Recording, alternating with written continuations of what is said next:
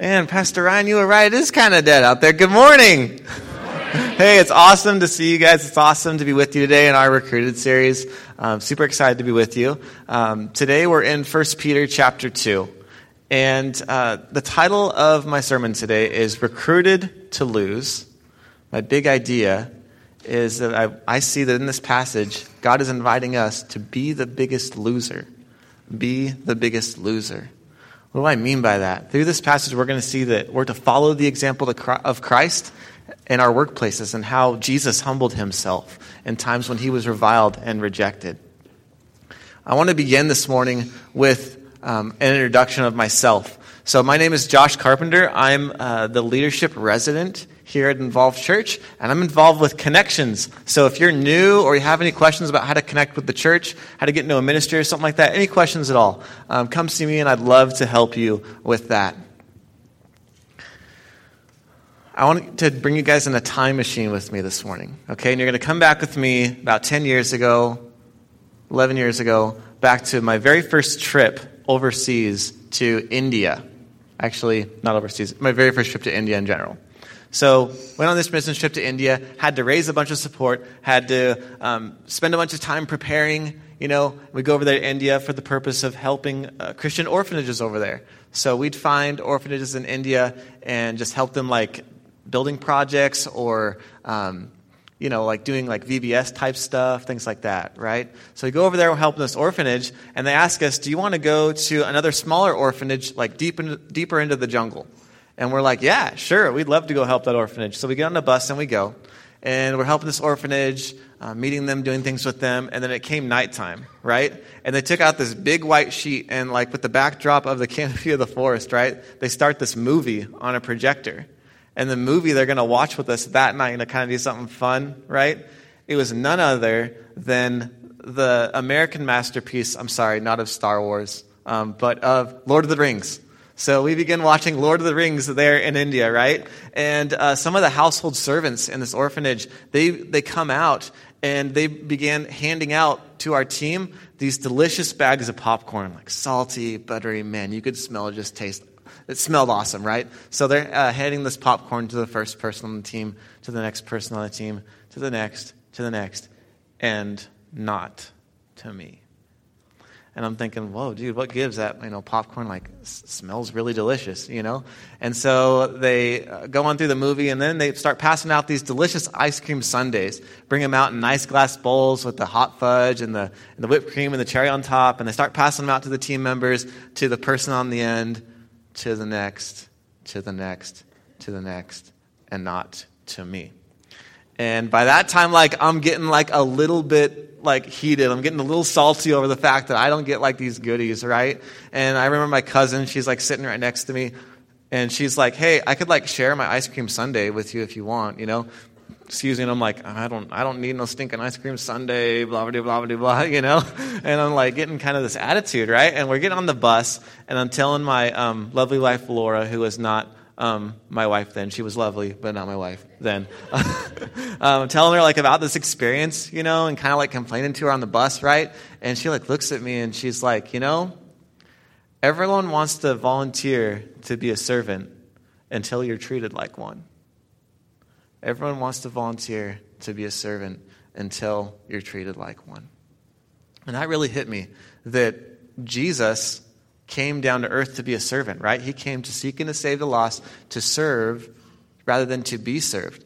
Jesus left his place in heaven to come down to earth to save lost sinners, to show grace. And was he mistreated? Yeah, very mistreated, to the point of dying on the cross, right? In his experience there. I felt at that time in India like the biggest loser. But you know what? I chose to go on that trip. I chose to earn that money. I chose to spend that time. And I chose to go there specifically to serve. This passage here, it's being written to servants, to slaves, if you will, to household slaves, perhaps your translation says. So will you turn with me to 1 Peter chapter 2, verses 18 through 25. So learn how Jesus is calling us, teaching us in these verses to be the biggest loser. Verses 18 through 20 say this: They say, be subject to your masters. Servants, be subject to your masters with all respect, not only to the good and the gentle, but also to the unjust. For this is a gracious thing. When mindful of God, one endures sorrow while suffering unjustly. For what credit is it if when you sin you're beaten and you endure? But if you do good and suffer for it when you endure, this is a gracious thing in the sight of God. Now, for these servants at the time of this writing, they're like household servants. So they have a varying degree of how they are to work, the different degrees of compensation. Some are treated nicely, some are not treated so nicely. But one common thing is that they often earned their freedom, if you will. So they worked for their master for a time, and then after they served their stay, if you will, they got to be free or have a choice. Would you like to be free, or would you like to stay and work for the master? And some of them decided to be free. Others decided to stay. It was up to them, kind of like an indentured servant kind of thing.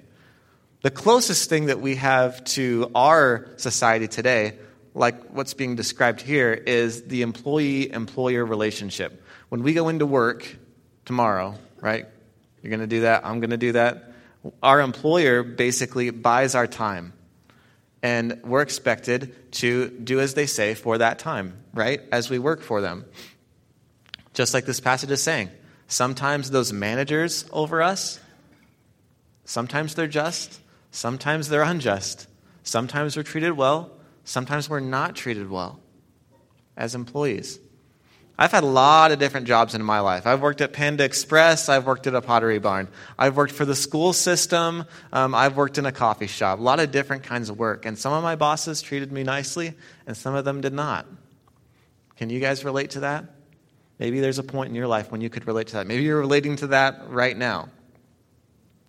One thing I want us to remember when we walk into work tomorrow is that what I see the Bible teaching us here is that we're to lose our expectations of title. Lose your expectations of title. Here's what I mean by that. I mean that when we walk into work, we're primarily and firstly children of God. When I walk into work, though I have maybe some higher educational degrees than the guys I work with, I'm first a child of God. Though there are other labels that I wear, I'm first a child of God. Before I'm a husband, before I'm a father, I am a child of God. And I want us to walk into our works as children of God, because that's what God's word teaches us to do. That's what God's explaining for us here. Walk into work as a child of God.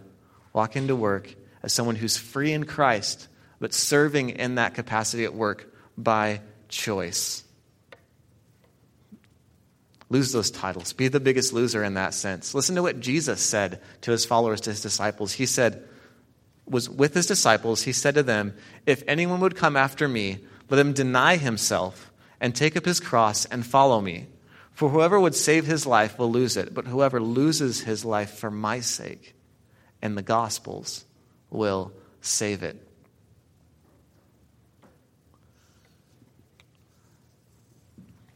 I also want us to remember to walk into work leaving a trail of grace. If you're in a place in work where maybe you're not treated well all the time, think about how you can leave that trail of grace. Because in these verses they're saying when we endure the experience of the unjust boss, if you will, that's a gracious thing. We can leave grace as we're in that experience. I mentioned that I worked at a coffee shop for a time. Back around 21, 22 years old, I got a job as a barista. And this is a time in my life where I got a new job and I kind of had this new walk with Jesus. I began to walk with God very closely, began to be in the Word, began to be in prayer, began to be around God's people in the church, and it was a good time for me. Well, my bosses at that coffee shop didn't see it like that. They didn't like that I didn't want to work on Sundays. They would make fun of me for not wanting to work on Sundays. They would actually schedule me at times 9:30 to 10:30 because they knew that's when church was. And they say things to me like, man, I bet all the church doors are open, not sure why you're not there, and things like that, like things that really made me feel put down. It was a hard spot to be in, to be under those unjust managers, if you will. But there was grace in it. I remember one specific day where this guy and girl manager were working, and I'm standing there just cleaning the espresso machine and whatnot, right? And they're standing behind me, and they're flirting and googly-eyeing at each other or whatnot, And I'm just working away. And I remember one of them said, hey, Josh, So what's that ring on your finger? It's not on your ring finger. It's like on the other hand. Like, why do you have a ring on? You're not married. And I'm like, all right, here we go, And I said, well, this ring that I had, it was on this finger at that point, right? Basically, long story short, I'm a believer in Jesus Christ, meaning that I believe that Jesus Christ died on the cross for my sins.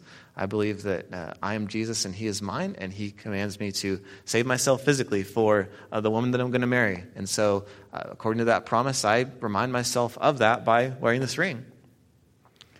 And they stood absolutely still. Their eyes were like this big, right, like grapefruits. And they're staring at me, and you could have heard a pin drop in that coffee cart, right? And the girl looks at me, she says, "That is so cool." And then the guy looks at her and looks at me, looks at her, looks at me and says, "Yeah, man, totally cool. Very, very cool." Yeah. And I'm like, thank you.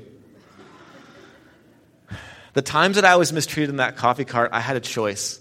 I could walk out and say, you know what? They're treating me wrongly. They're treating me unjustly. I can just go.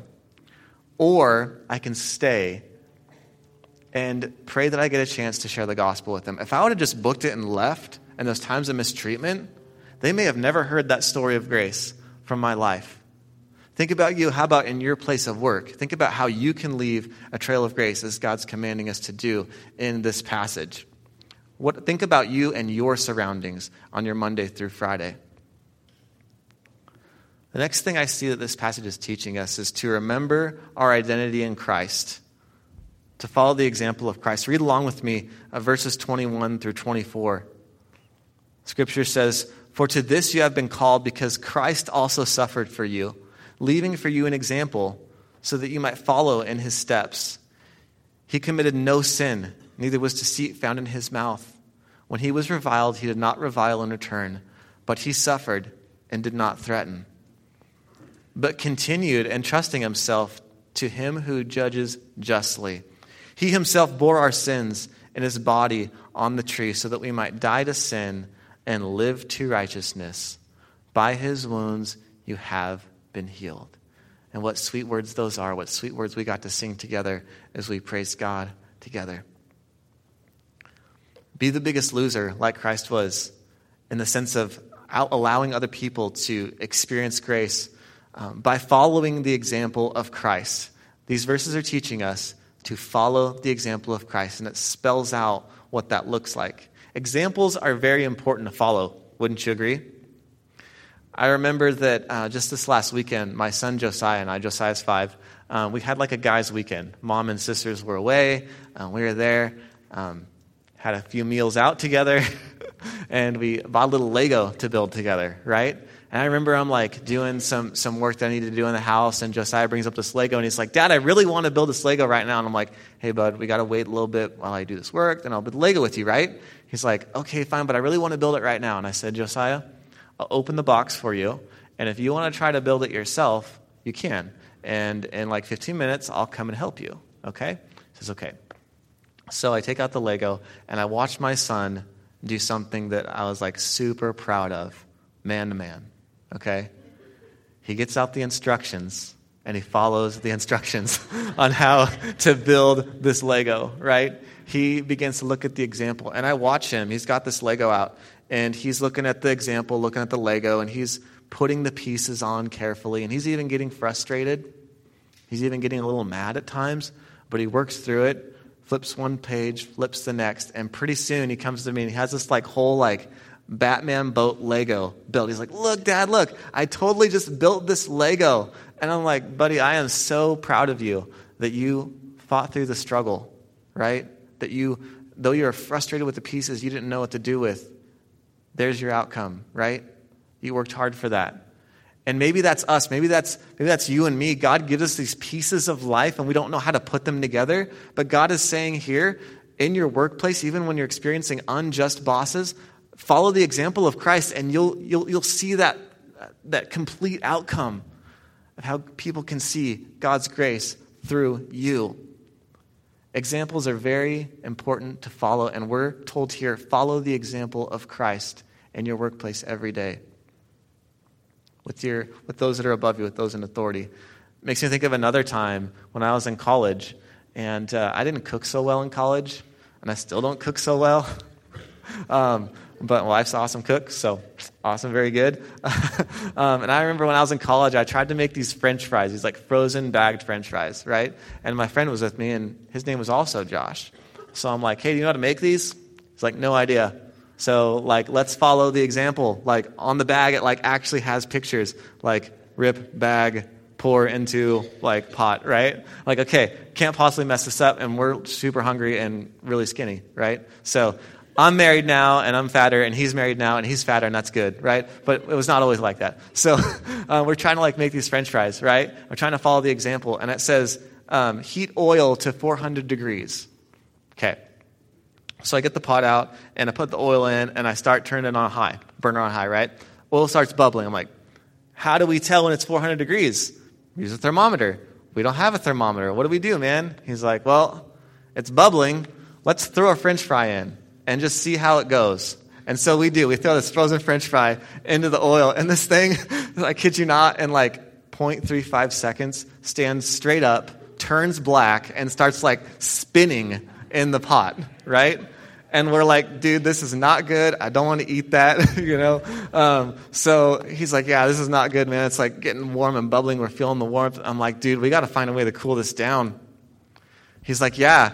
I'm like, okay, I'm going to lift this pot up and put it under the sink, and I want you to turn that water on this oil, like right when I, put it over there. And he's like, all right, man, on 3, right? So we go like 1, 2, 3. And he turns on the water, and I take this oil, and I like pull it over under the sink, and all of a sudden, like the water hits the oil, and like this big, crazy cloud just past me, past him. It's like time was like in slow motion at this point. And I drop the burning vat of oil. It like washes around the sink, gets on the ground. I actually slip on it a little bit. And him and I run out of the apartment. I'm running out. And I'm remembering as I'm running out of the apartment, I'm like, something's on my shoe. And when I kind of collect myself, I noticed that the oil that I stepped in, it burned the bottom of my shoe. And there's like pieces, like sticks and rocks, like stuck like in the bottom of my shoe. But I lived, and I was really hungry after that. So, you're like right in front of the girls' dorms looking hungry, and that's not a bad place to be because they usually come out and feed you something. Anyway, so different story for a different time. But anyhow, bottom line is examples are very important to follow, and though that's a funny story, that could have gone really bad, right? I mean, I didn't even know till afterward, like, dude, we could have burned the place down. We could have gotten very hurt ourselves. That experience could have been very disastrous since we didn't follow the instructions, right? But think about this. Think about what if we don't follow the instructions that the Bible is giving us here about how to follow the example of Jesus? How disastrous could it be if we walk into our workplaces saying, nope, I'm casting the example of Jesus aside. I'm just going to do and say what I want. Next time someone pops off at me, I'm going to pop off at them. I'll murmur under my breath, maybe do what they say. I'll kind of just hurt them in my mind and just go my merry way or whatever. How disastrous can that be if you forfeit an opportunity to be a gospel example to them, if you will? Yes, you might look like the biggest loser, but you know what? When you're following the example of Jesus, that's okay, because the outcome is that they get to experience the grace that we say that we believe in. So how much do we really have to submit? The Bible's teaching us that we're to submit, and it gives us the example of Jesus on the cross. When he hung up there, people were still mistreating him. They were hurling insults at him. And you know what Jesus said back to them? He actually prayed for them. And he said, Father, forgive them, for they don't know what they do. Try saying that next time your boss totally puts you down or says something unkind to you, or maybe a customer does or something like that, someone you work with. The Bible goes on. It just doesn't stop with follow Jesus. It tells you what Jesus, what he was like. It says that no deceit, look at these verses here. It says no deceit was found in his mouth, meaning that he did not seek to vilify anyone. Think about your workplace. Are people vilifying other people at any point in your workplace? Think about yourself. The words that come out of our mouths, my mouth, did they seek to vilify anyone? It says he did not revile, meaning though lots of abuse and heaps of kinds of abuse were put on him, he didn't return that. It says that there was no threatening word that came out of his mouth. How about you? Have you ever felt threatened at work?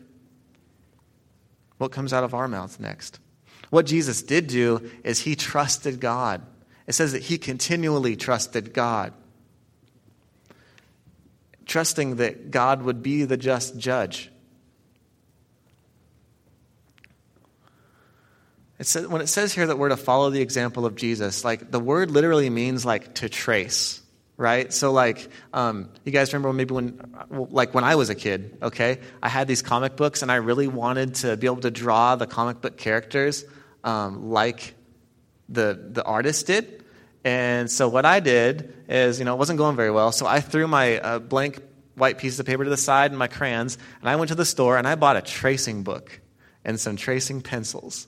And I would take my tracing paper and I put it over the comic book and I would trace with the pencils, right? And then boom, my favorite, hero, Spider-Man, is like, up on my wall in my room and on the fridge, right? And I'd have friends that come over and they'd say, "Dude, did you draw that?" And I'm like, "Yeah." Like my pen was on that paper, right? Well, kind of.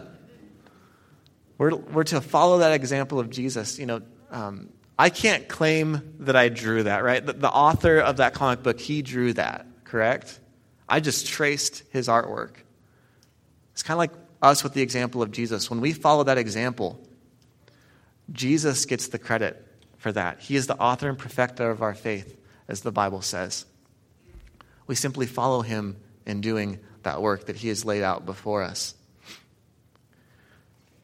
So when we go to work on our Monday through Friday or wherever we're at and whenever we're under authority such as that, I want us to target others with grace because I see that's what the Bible's teaching us to do.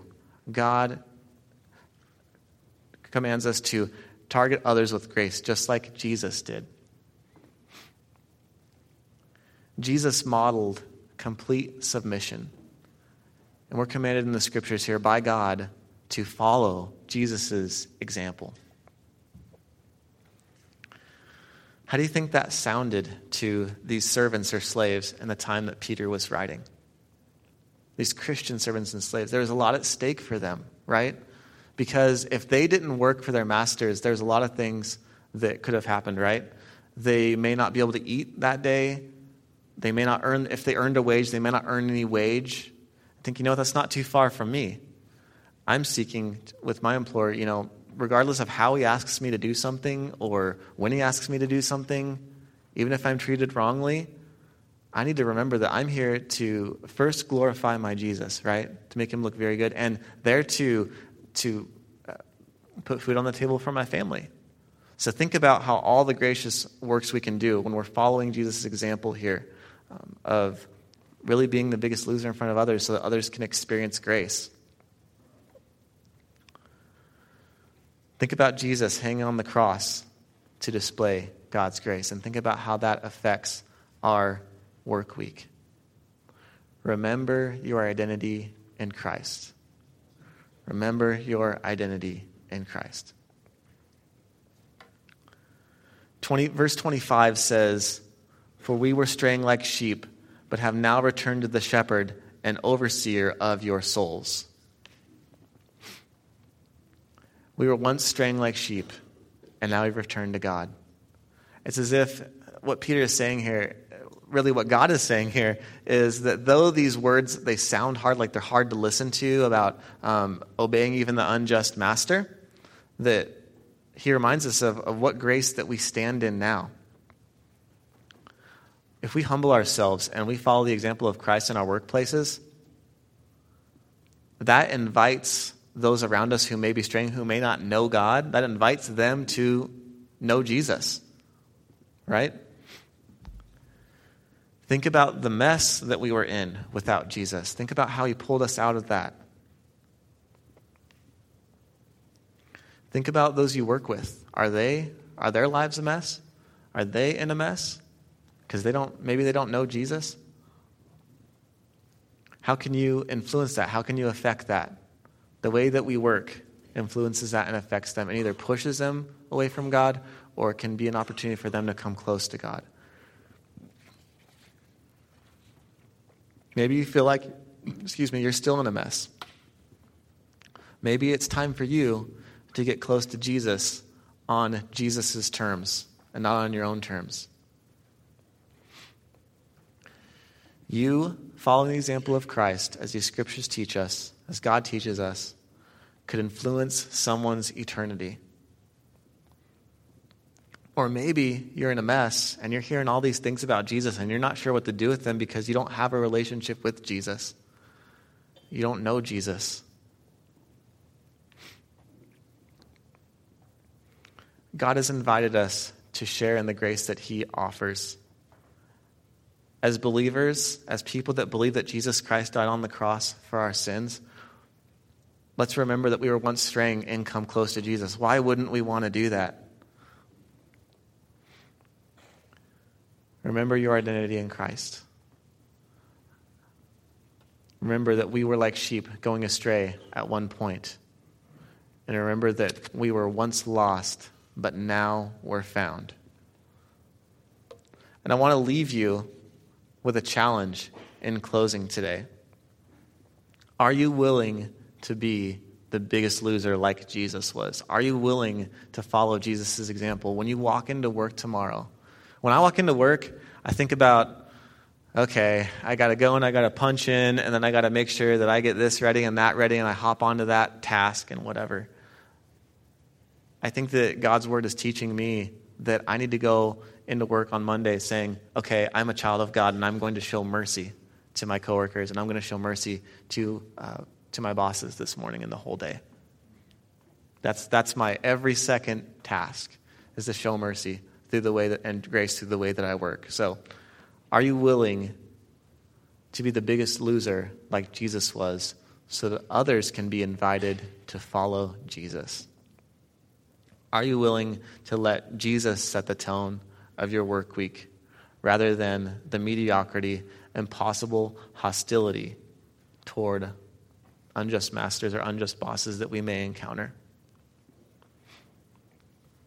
That's what I want to do tomorrow, because I believe that's what God is commanding me from his word, and I want us to do the same. That's what I want for me, for you, for our whole church. So will you pray with me in closing? God, we praise you so much for the authority of your word, that you teach us your gracious ways, that you command us to follow you. Thank you that this word displays to us that Jesus has died on the cross for our sins. And I pray that if there's anyone here today that is thinking, man, I don't know if I know Jesus. I don't know if I even have a relationship with God.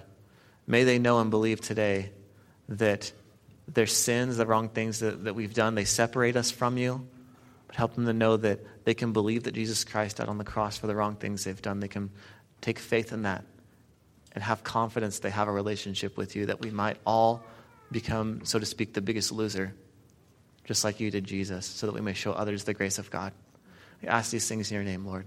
Amen.